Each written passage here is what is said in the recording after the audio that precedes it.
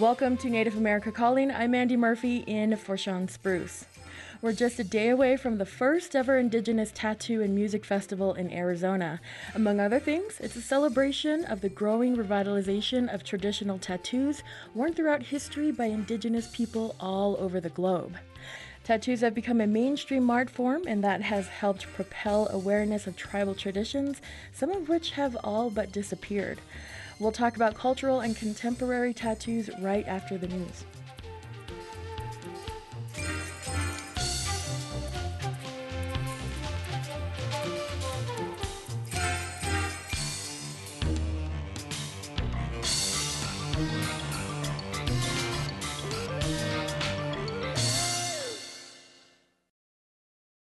This is National Native News. I'm Antonia Gonzalez.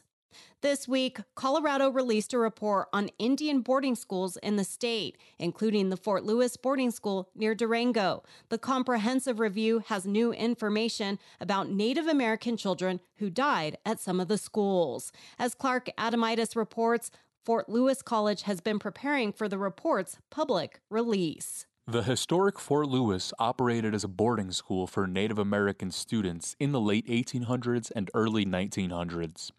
The new report details the history of systematic abuse and negligence at the school, and it contains a new estimate that 46 children are buried at the old Fort Lewis Cemetery. It was really important for us to make sure that students felt supported in terms of having extended counseling center drop-in hours available. Heather Schotten is Vice President of Diversity Affairs at Fort Lewis College. She says the school understands that the report may be traumatic for the estimated 1,400 Native American students at Fort Lewis. Our Native American and Indigenous Studies faculty will be available for students to review it, to explain different components of it, help them to process and understand the report. It's part of the charter mission of Fort Lewis College to heal the damage left behind by the Indian boarding school bearing its name. I'm Clark Adamitis. The Central American country of Guatemala this week saw massive protests against government actions that are widely seen as an attempt to undermine the transition of power to the president-elect. As Maria Martin reports, what's unique about these mobilizations is that they're being led by the country's indigenous citizens. In more than a dozen key points in the country, crossroads, bridges, ports, and airports, Indigenous Guatemalans, who make up 40% of the population, have come out in massive numbers to protest and block traffic, calling for all Guatemalans to join in a national work stoppage to stop those who want to overturn the results of the August 20th election. La democracia ya se murió. Democracy has died, but the people of Guatemala are going to revive it, says Indigenous Mayor Luz Emilia Ulario. This mobilization of rural indigenous people, it's very rare in the history of Guatemala. Democracy activist Manfredo Marroquin of Transparency International says these recent mobilizations are totally different from mostly urban protests in the past. Current democracy actions have originated in the rural areas and are well organized. Marroquin believes the indigenous movements are what's kept a total coup from taking place so far, as the ruling business class fears what more disruption could do to Guatemala's economy. For National Native News, I'm Maria Martin. The Cherokee Nation, especially in rural communities, estimates that at least 6,000 Cherokee citizens do not have access to the internet or computers at home. This is the first center on the Cherokee Nation and the 28th Connected Learning Center AT&T has opened nationwide. The company plans to launch more than 50 centers across the country by mid-2024. I'm Antonia Gonzalez.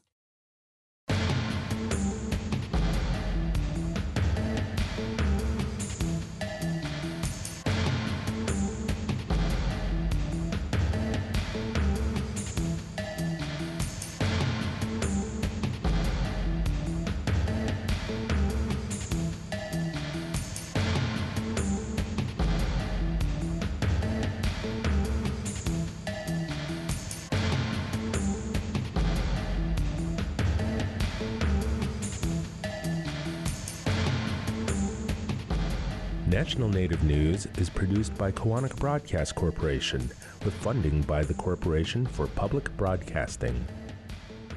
Support by the National Indian Education Association's 54th Convention and Trade Show held in Albuquerque starting October 18th. Education Sovereignty. It begins with us. Registration ends October 13th at niea.org. Support by Sonosky Chambers Law, championing tribal sovereignty and Native American rights since 1976, from opioids litigation to treaty rights to tribal self-governance, with offices in Washington, D.C., New Mexico, California, and Alaska. Sonosky Chambers Law.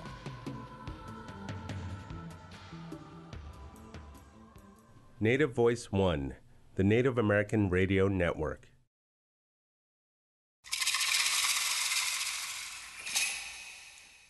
This is Native America Calling. I'm Andy Murphy, sitting in for Sean Spruce. Basket designs, rug patterns, tribal images, and corn illustrations are all among the graphics many Indigenous tattoo wearers display. Some traditional images illustrate tribal origin stories, and others are a personal connection or a personal creation or one honoring their family or clan. That, along with a lot of other awesome art, is what you might see at the first ever Indigenous Tattoo and Music Festival in Arizona this week. In this hour, we'll hear about this celebration and what this art form means to tattooers and their clientele. Also, Native folks are embracing a revival of tattooed images handed down through the generations. Some were all but lost because the practice was demonized by colonizers decades ago. We'll hear about how Indigenous tattoo artists are reviving and perfecting their tattoo traditions. You can join us too.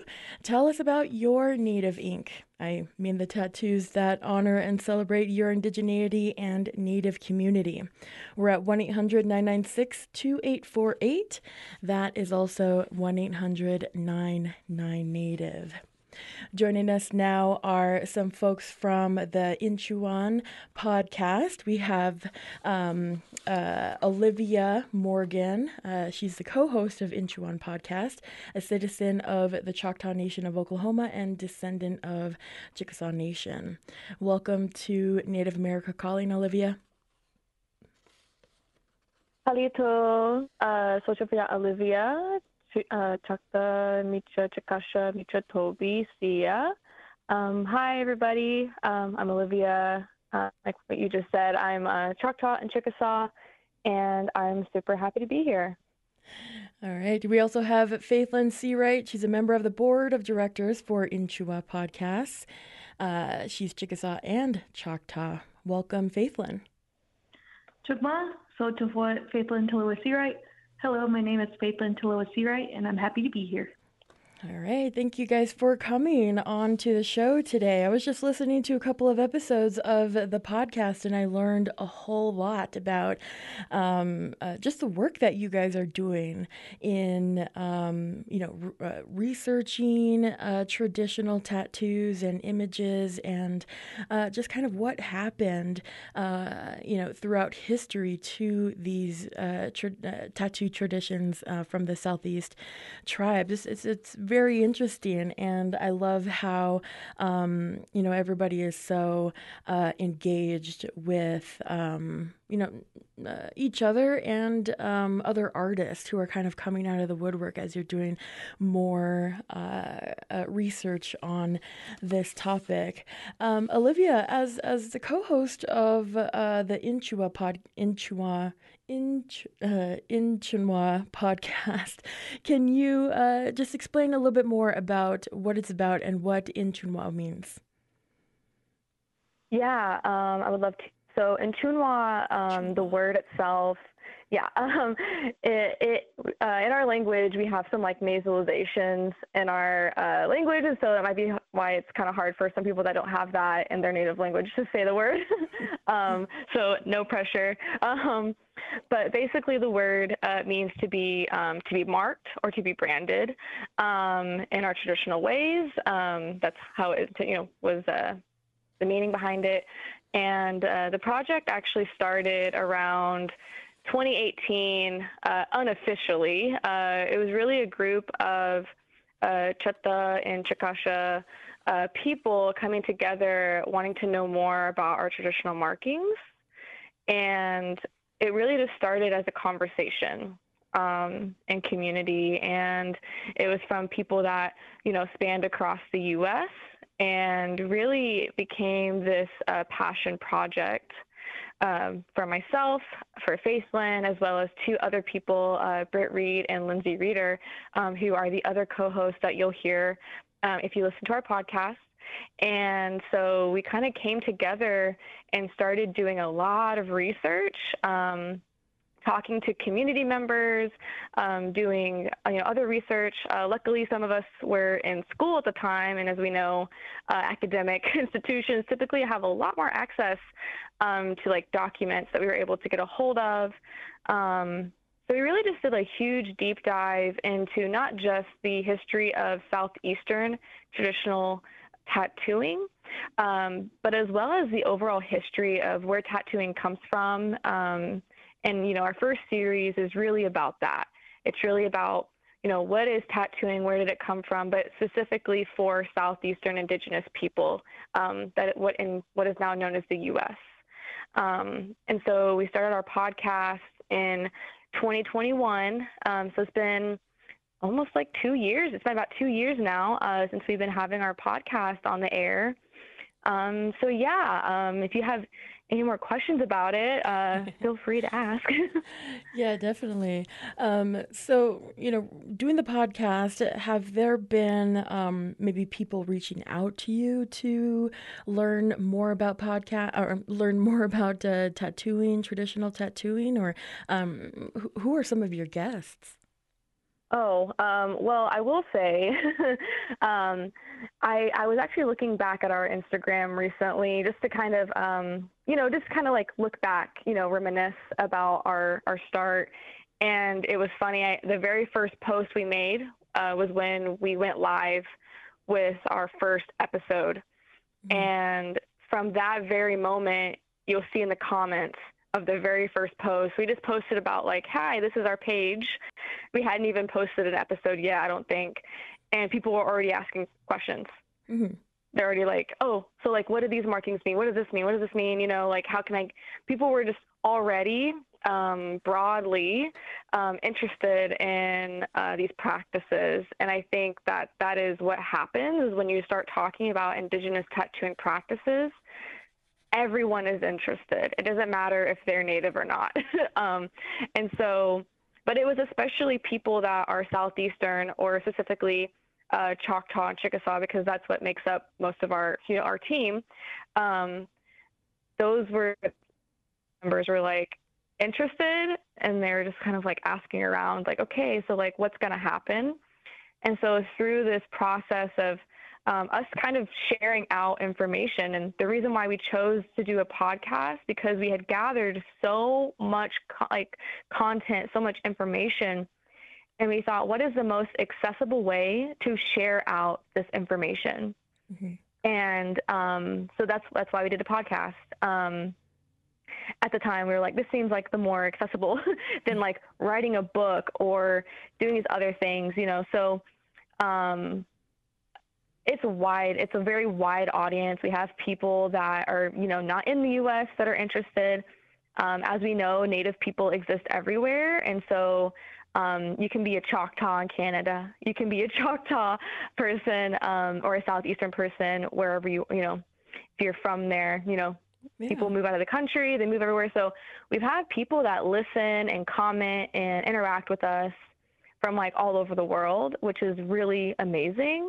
And we also have a Discord for our, listeners that subscribe to our Patreon. And so in there, people can talk to each other, people that are interested in learning more about, our podcast, our project. So yeah, it's a really like long list of people. Yeah. And what about some of the guests you have on the show? Who are you guys interviewing? Yeah, so for our first series, It was mostly just the co-hosts, but we also included other people that have a lot more knowledge about a lot of different things. And that's what is really fun about having this project, is that, like, one, we know that we don't know, like, everything, because it's, like, literally impossible. And also, like, we're pretty young comparatively. So, like, as we know, like, like, we have people that have so much more knowledge. And so we bring on guests in our first series that kind of help give us more context about not just, like, historical things, but, like, about, what is epistemology, like, what is, those things, like, and kind of going more deep into, like, who our community is and, like, why we're doing this, kind of that back end, kind of like, this is the why, and this is why we're doing this. And then in our second series, we had a group of people, like I mentioned in 2018, of people that were, like, really interested in, learning more about our traditional practices of tattooing. And we included those people that wanted to be a part of our project in our second series. So they're people that are kind of thinking about or wanting to get traditionally tattooed. And the reason why that's really important is because we picked people that, we knew, but also people that we've had these, like, really in-depth conversations about, like, why would someone want to get tattooed in this way? And what could that mean, not just for them, but for the community, for their family? And we thought those conversations were, like, really important. And so that's why we had that series. And we've been talking to, people that have traditional tattoos in our next series. I think it's our third series. And Faithlyn, if I'm messing this up at any point, please jump in. Because Faithlyn's been with me since the beginning of this. So we then talked to people that bear traditional tattoos. Yeah. And so that's a really good follow-up, of, like, these are the people that are, bearing these tattoos, that have these experiences, and, like, learning from them. And I believe we also have a series on the artists that are producing art that showcase tattoos. Olivia, we'll be back right after this break. We're talking about Indigenous tattoos. You can join us by calling 1-800-996-2848.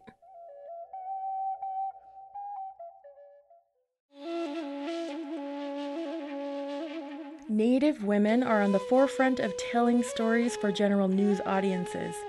Once mostly absent from newsrooms, they are now gaining in numbers and bringing important perspectives to the way people hear about Native issues. We'll talk with women, news reporters, and editors on the next Native America Calling.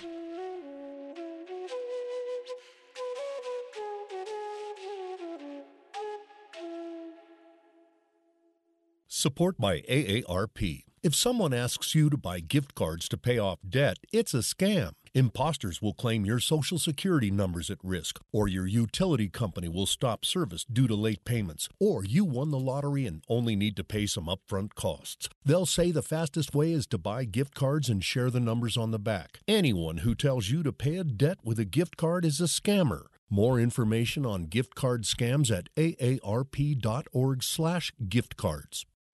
Hey, you're listening to Native America Calling. I'm Andy Murphy, and we're talking about Native tattoos today. Do you have traditional markings, or do your tattoos celebrate your Native heritage? Give us a call and tell us about it. We're at 1-800-996-2848. That's also 1-800-99-NATIVE. I'm going to bring in Faithlyn Seawright from Inchunwa podcast. Faithlyn, can you tell us what you learned about tattoos from your Chickasaw tribe and how they've been maybe erased a couple decades ago? Yeah, in learning about doing some research whenever I was in college, I learned a lot about our traditional tattoos, how they could celebrate milestones and also be just used for adornment. And in learning about that, I learned about how so much was lost meaning behind certain tattoos that could also be found on Southeastern pottery, Southeastern shellwork. And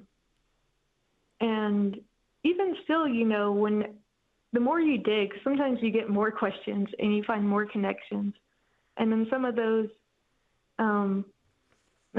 designs nowadays that we use, Southeastern artists like, Olivia Hotokochi and myself, we incorporate it. We're providing new meaning towards these designs in an effort to revitalize them. But sometimes we will be inspired by these designs and create new ones and try to give them a similar meaning, or at least a new meaning to give life back into those traditional ways.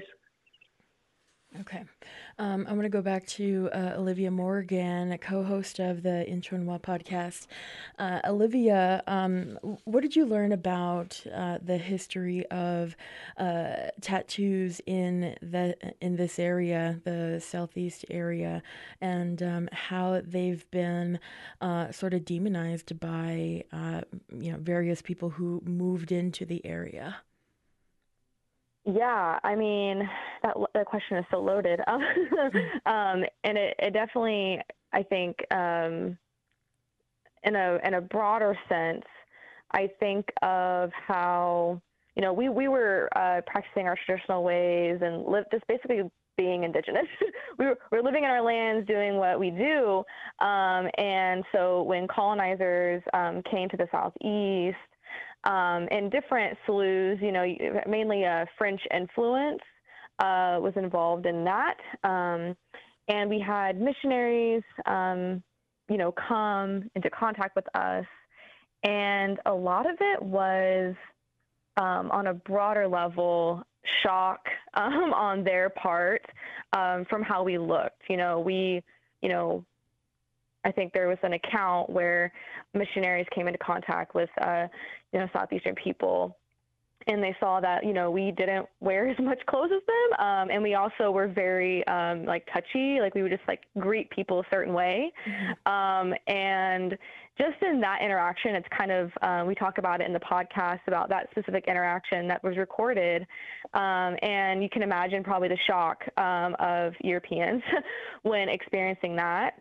And a lot of it was just the sexualization of Native people, specifically who they would consider Indigenous women so early on. And so these markings were seen as a way to distinguish each, person. And there was communities that would have certain tattoos. There were different, clans that would have certain tattoos, certain small towns. There's references in our research. 6 towns, Choctaws had very specific tattoos that they had. But there's also a lot that we don't know. And that is due to the colonization of our people and the essential, eradication and demonization of our markings. So, and a lot of this information we've really had to dig for because, a lot of our histories, when you look at, now I'm so glad that we have documentation, we have books now that we're able to reference that are, showing more of this beautiful history that we have. But a lot of it, unfortunately, not just for tattoos, but a lot of different practices, aren't recorded. And we don't really know a lot about the why behind certain markings. We know that there were markings that did exist that also weren't recorded. So when looking at that, it's just, you see so much of the, like you said, the demonization, the sexualization of these practices. And so, it's just, it's a lot to unpack. Yeah. For sure. Definitely, bringing these traditions into contemporary Native life, into our contemporary communities here is definitely a lot of work goes on behind that. And I want to bring in a person you mentioned before, Hadogaji Harjo. They are a multidisciplinary artist and Muskogee Creek. Hi, Hadogaji. Hi, Hadogaji, Harjo, Chahachefgaros, Yahahobi, Amalegigaros, Tuskegee, Amatoludos. Hi, I'm Hadogaji Harjo. I am, like you said, a multidisciplinary artist. I'm coming in from Oklahoma, and yeah, just happy to be here and talk with y'all today. Yeah, Livia was talking about bringing these traditions into the now, and you've done that in a couple of ways. Can you tell me about some of the tattoos you have, and maybe the tattoos that you have done for other people? Yeah, so I have some finger tattoos. They're bands, which is pretty like textbook, like Southeastern, but also a bunch of like other tribes as well have similar like finger tattoos. But like Olivia has said, that there was like, because of colonialism, some of the traditions and like the ceremonies around those specific tattoos, and I'm paraphrasing here, adding my own spin, have been sort of put to sleep, to say. So I have kind of reimagined what those like meanings are for myself. So each of these bands, on my left hand, I did them with my right hand. I gave myself a band every time I accomplished something that I deemed important, or like a certain goal that I had, and that's kind of how I reinstilled this contemporary meaning to them, just from my own experience as a Muskogee Creek person. And then I have a palm tattoo as well, and I have my chin tattoo, which is rooted in Mississippian like iconography, and the meaning again is a meaning that I sort of instilled upon it from my own experiences. Yeah. All right.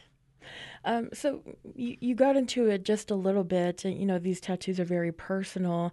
What kinds of, what should somebody think about when they are, having that idea of getting a traditional tattoo? What sorts of things do you think they need to have in mind before they actually go and do that? I mean, I will just say, like, from my own experience, I think understanding that it's a really big responsibility. Obviously, we know like that, like ink is permanent, but also there is like a cultural responsibility. People are going to ask you about it, and like it's your choice if you want to educate. Sometimes I do, sometimes I don't. People are going to ask you about it, and it's a cultural responsibility, and just take some time, sit with it. What I have learned from other tattoo revitalization kind of communities outside of my own, they have said, like, if you're scared to do it, maybe you're not ready. And like, I'm not necessarily saying that, but just take some time, sit with it. If you pray, maybe pray about it, talk to your community, talk to your elders, talk to your family, because we are community-based people. So yeah, that's what I would say. Got it. I want to go to a caller we have on the line right now. We have Britt Reed, who is actually also part of the Inchunwa podcast. Welcome, Britt. Hello, Dougherty and Olivia also. Going on, Andy? Hi. Britt, I know your work as a chef and foodie Didn't realize that, tattoos and doing all of this history on Southeastern tribal tattoos is also something that you've really gotten into in the last couple of years. And then coming across this podcast, it's, pretty brilliant, all the things that you guys have learned about your traditional markings. Tell me about some of the most interesting thing you learned doing this podcast, doing this work and research. Yeah, I mean, also, like I said, thank you so much for doing your workshop, because that definitely helped me and Olivia and Lindsay and Faithlin make Nchonwa as a podcast. So we totally have you to thank for that as well. But I think for me, the thing that was the most surprising is tattoos are a catalyst, right? Like, our tattoos themselves are important, but we know from a lot of there's not a lot of writings, but from the writings that there are, that tattoos are something that people would have earned as a part of whether that was at the time, because honestly, for us specifically, we had the French in our territories. Other people in Southeast had the English. But when our warriors did something of valor in battle, or, you did something for your community, that's when you earned your tattoo. And it had to be earned, right? It had to be something that you're accountable to your community. And in fact, if you just went off and got it, right, they would be like, what's that about?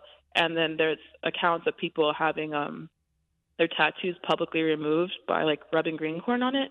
And so it's not something that to be taken lightly, right? And even though we talk a lot about on the podcast too, our ancestors were modern people in their time, we're modern people in our time. And so some of these things are not going to translate, right? Like, you can't just go out and kill people these days. There's repercussions for that, even if it is in the defense of your people. And so it's like, what are these things that are important to us today that we can utilize these tattoos that showcase, our commitment to helping our people, right, into our communities. And I think it's those conversations around that I think have been most important, at least particularly to me. And then also, Hadokochi will probably laugh, because I feel like I'm constantly repping their mom's book, Spiral to the Stars, Muskogee Tools for Futurity, because I feel like that has been so important, along with the work of Karina Walters and Michelle Johnson Jennings Diopoli, to kind of give us a direction and have it rooted in, what does this futurity look for our community, right? And with these tattoos, we don't know what all the designs mean. People a lot of times want to know, what is, what's a one-to-one? What does this tattoo mean? It's we can't give those answers, right? Because unfortunately, with colonization, either from, them being around, in our case, for those of us that are Southeastern, from our mound building days, the colonizers weren't even around that time to record it. And it's just archaeologists digging it up now, and their interpretations of what they think it might mean. Or we might be able to have some things from in our communities of what they mean for us now, and in the recent past for our communities. Right now, for example, I have a friend, Anja Little Creek, that made this what a lot of people consider the Muskogee knot right now, that they use a lot predominantly in their stuff. That's something that comes from the mound building time period, but because they've carried that design forward, there's a very specific meaning or thoughts around that design. And I feel like we can kind of carry those designs forward. But I think that we have to, in this revitalization, I don't know if I'm going in circles right now talking, so my apologies. But I always think about this quote from this one band that says, it's unwise to climb trees with no roots. And so I think we have to do our best to keep it rooted in what we know of our cultures, what we still have, and then to not be afraid, right, to create something that works, whether that's meanings, whether that's designs that are rooted in those traditional practices, but not be afraid to move forward. And I think that responsibility that's a little bit different when it comes to revitalization versus just carrying on a tradition that has existed is a whole different weight and a whole different commitment.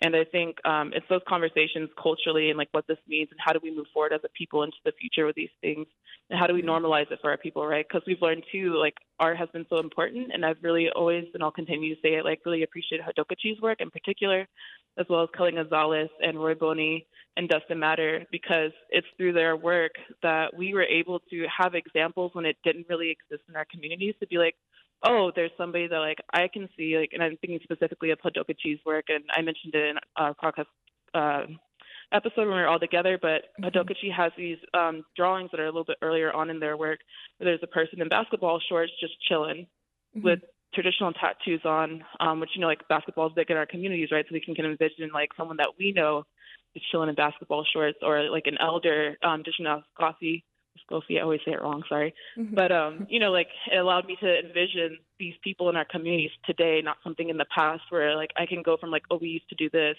to like, oh, that's cool. Like we do, like, you know, that's something that we've done. And like, I can see that now, to being like, is this something that I'm prepared to have on my body, to be like, am I ready for this? And then being prepared. And so like now I actually have also hand tattoos as well, which I have my own meanings around it, my own commitments and achievements around them. But yeah, I think that normalization of it and figuring out how do we make it relevant for today while also having that really heavy responsibility that's different with revitalization. Yeah, I think that's the things that have been most surprising. And, you know, a theme that comes across in the podcast and just through, you know, discussions of Indigenous art as a whole is appropriation. I'm sure maybe, you know, you would be thinking about, while coming up with these new traditions and bringing meaning back to some of these designs, you know, there's probably some person out there who's like, ooh, this is so cute. I think I'm going to get this and, you know, it'll be awesome at the festival. Yeah, how do you, you know, educate, you know, folks like that or folks who might not know that they would be appropriating it? And we're going to go to a break in just a moment, but Reed, can you start us off on that discussion on appropriation? Britt, sorry. Sorry.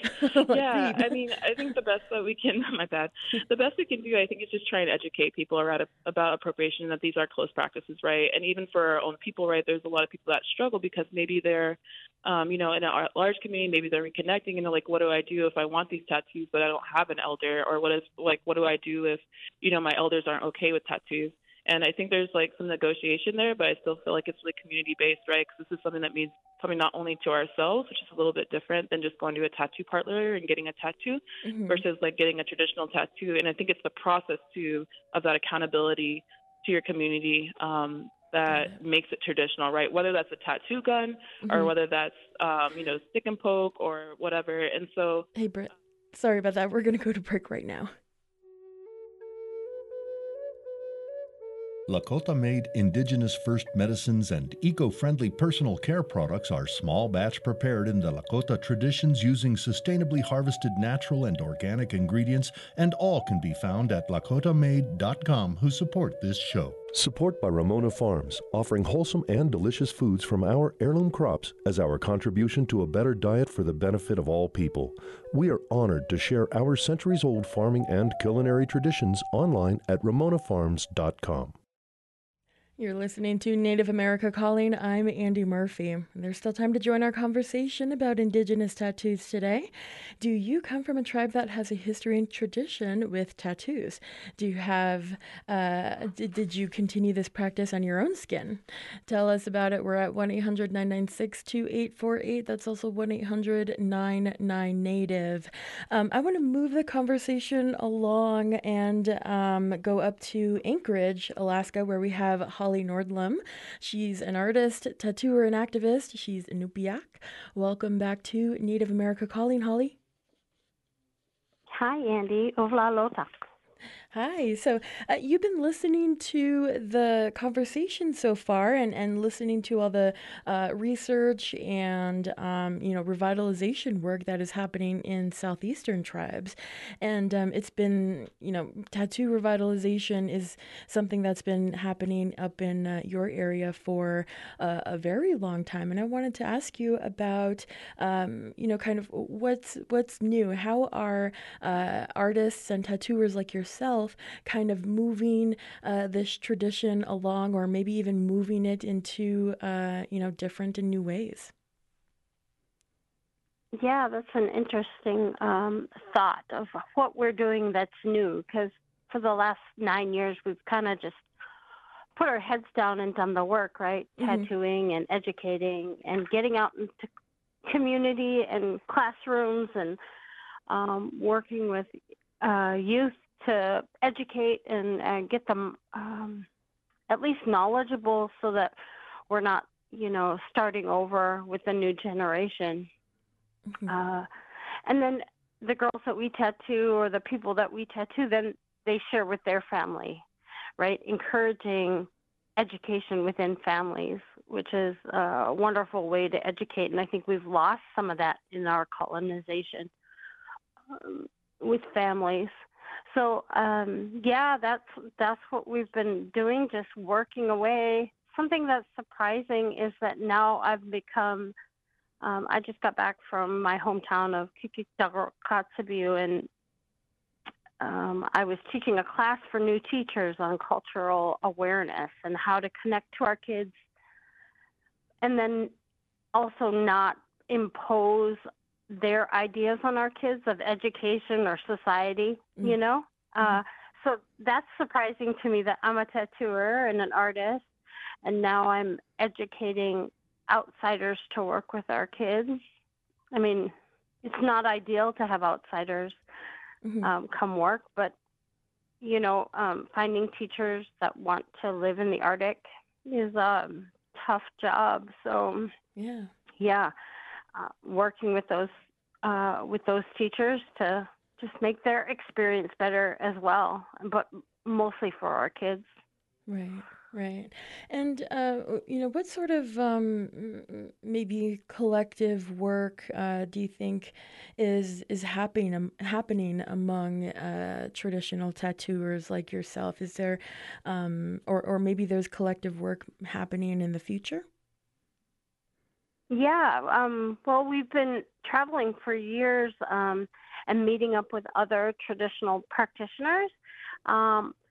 The last time we met up all together was right before COVID, and we were in Hawaii for 2 weeks with tattooers from all over the Pacific, and spending 2 weeks getting to know each other, working, sharing techniques and knowledge and history, and then even comparing tattoos and language and those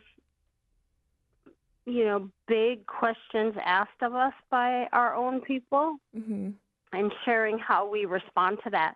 And that was so valuable, just getting to know everyone and learning so much from everyone.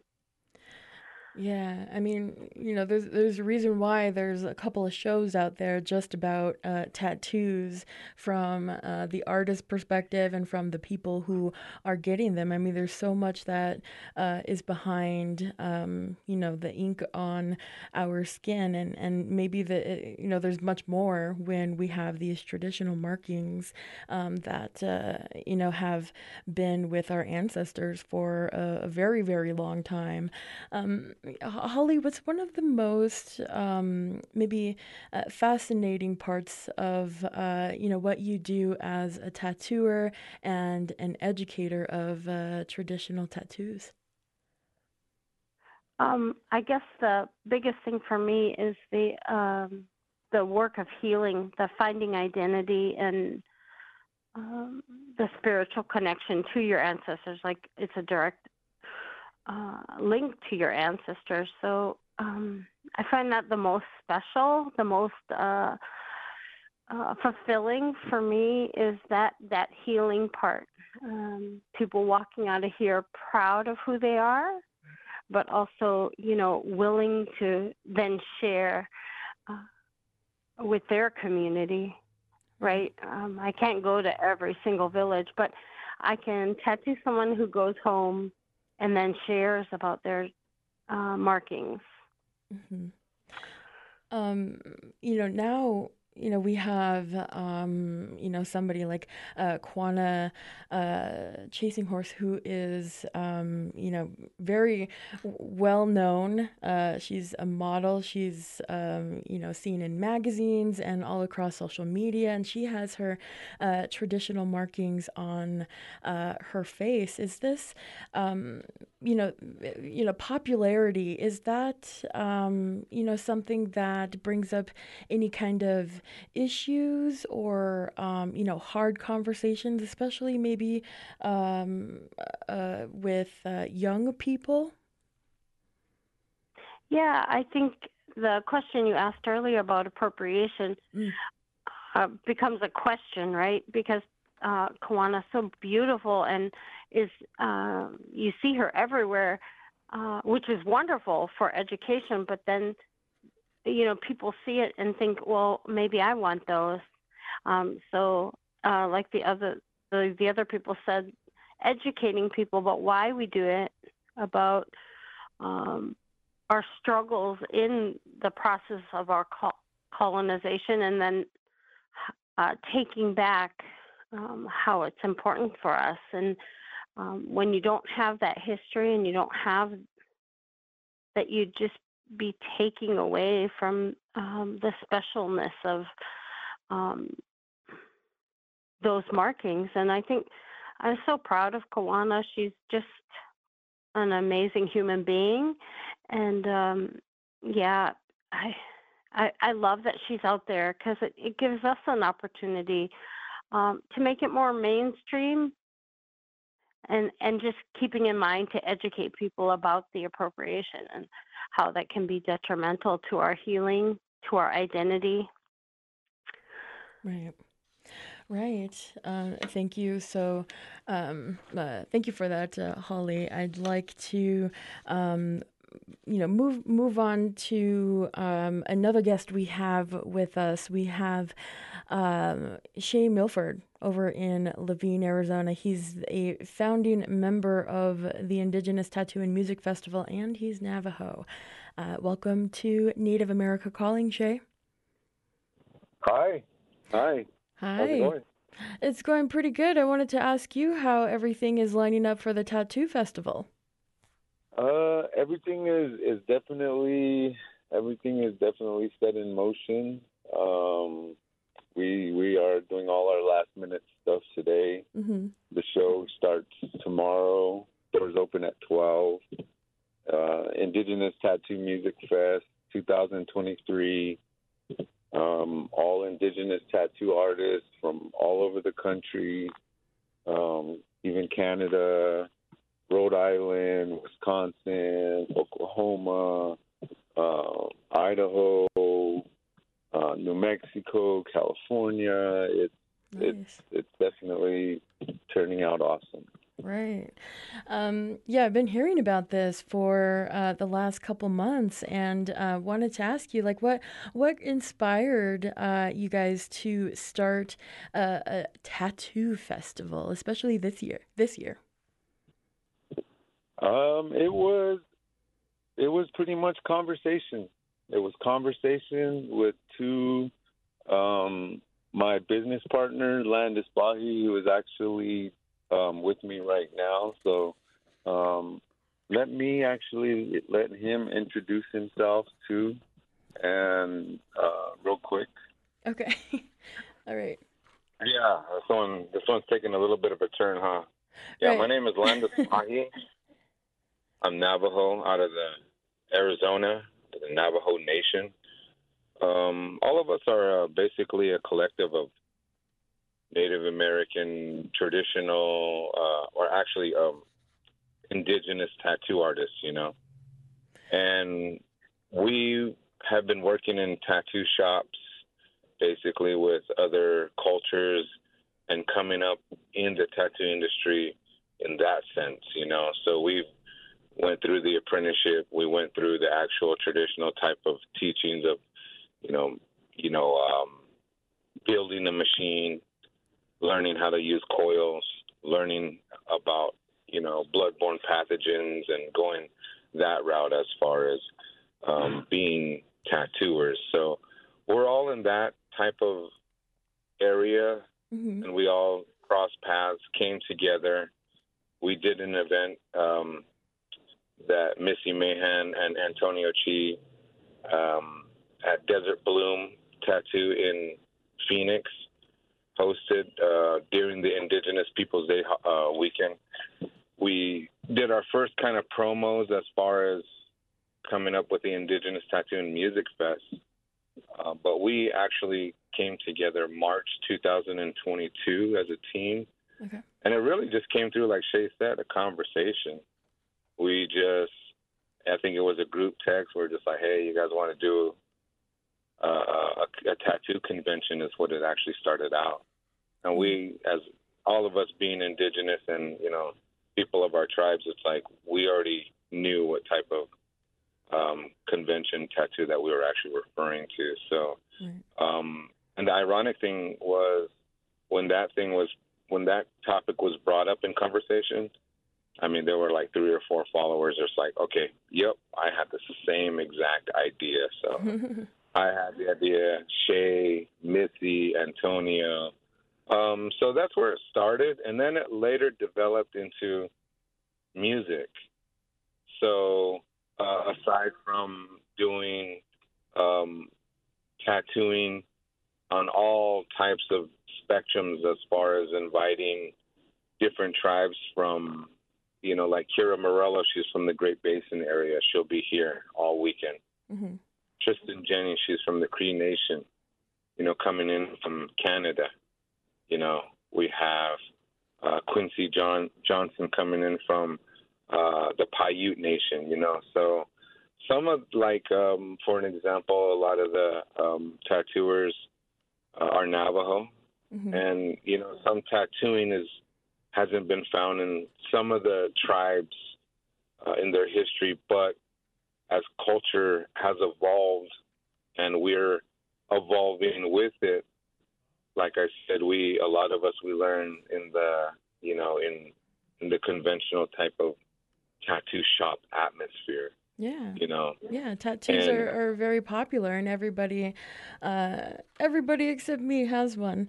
But you know, I was looking at the range of art and the whole list of Indigenous tattoo artists that you have on the website, and you can definitely tell, like, those you know, traditional stories, you know, aesthetics from different tribes and designs from different tribes. You know, all represented there at the Indigenous Tattoo Festival.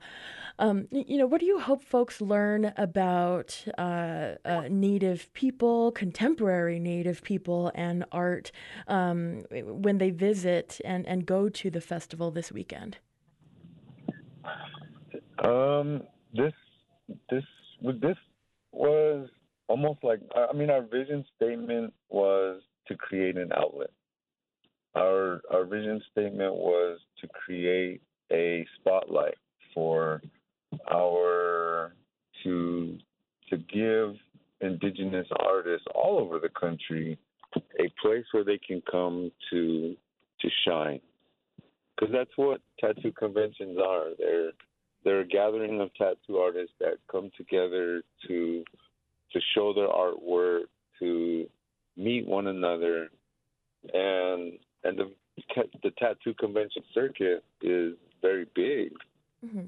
So the conversation just kind of stemmed from my business partner Landis and I, where it was, you know, let's do something like this. Let's create an outlet. Let's create a place for Indigenous artists to come and gather and be in that tattoo convention environment to show these artists that, you know, that we're here, that our art is our outlet. So yeah, that was kind of the gist of at least our vision statement. We just wanted to give Indigenous artists in this community the spotlight throughout the United States, so through each and every reservation, reserve, whatever you want to call it. You know, it's a very unique convention. It's the first inaugural. Yeah. So yeah.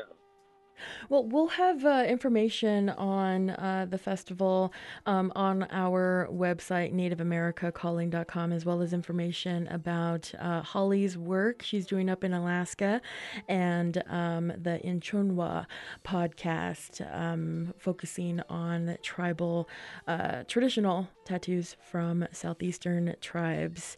I'd like to say thanks to all of our guests we had on the show, Landis Bahi, Shay Milford, Hadokaji Harjo, Olivia Morgan, Faithlyn Seawright, and of course Holly Nordlem.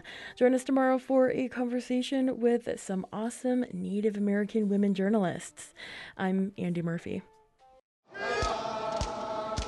Protector Louis Health and Wellness, Ikayor Louis Family, Community Health and Care, Suli Lorafsi, Vaccine, RSV, Seasonal Flu, COVID-19 Booster Shot, available to Akubak, Aperhudikausi, Vaccine, Indian Healthcare Provider, Nakavisitor Lu, Vaccine.gov. Message from Center of Medicare and Medicaid Service.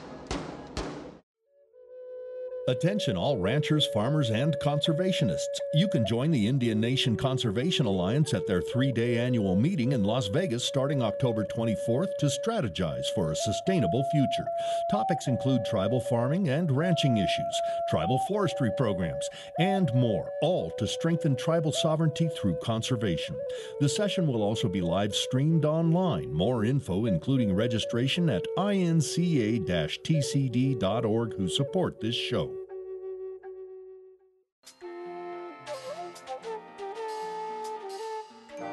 Native America Calling is produced in the Annenberg National Native Voice Studios in Albuquerque, New Mexico by Koahnic Broadcast Corporation, a Native nonprofit media organization. Funding is provided by the Corporation for Public Broadcasting with support from the Public Radio Satellite Service. Music is by Brent Michael Davids. Native Voice One, the Native American Radio Network.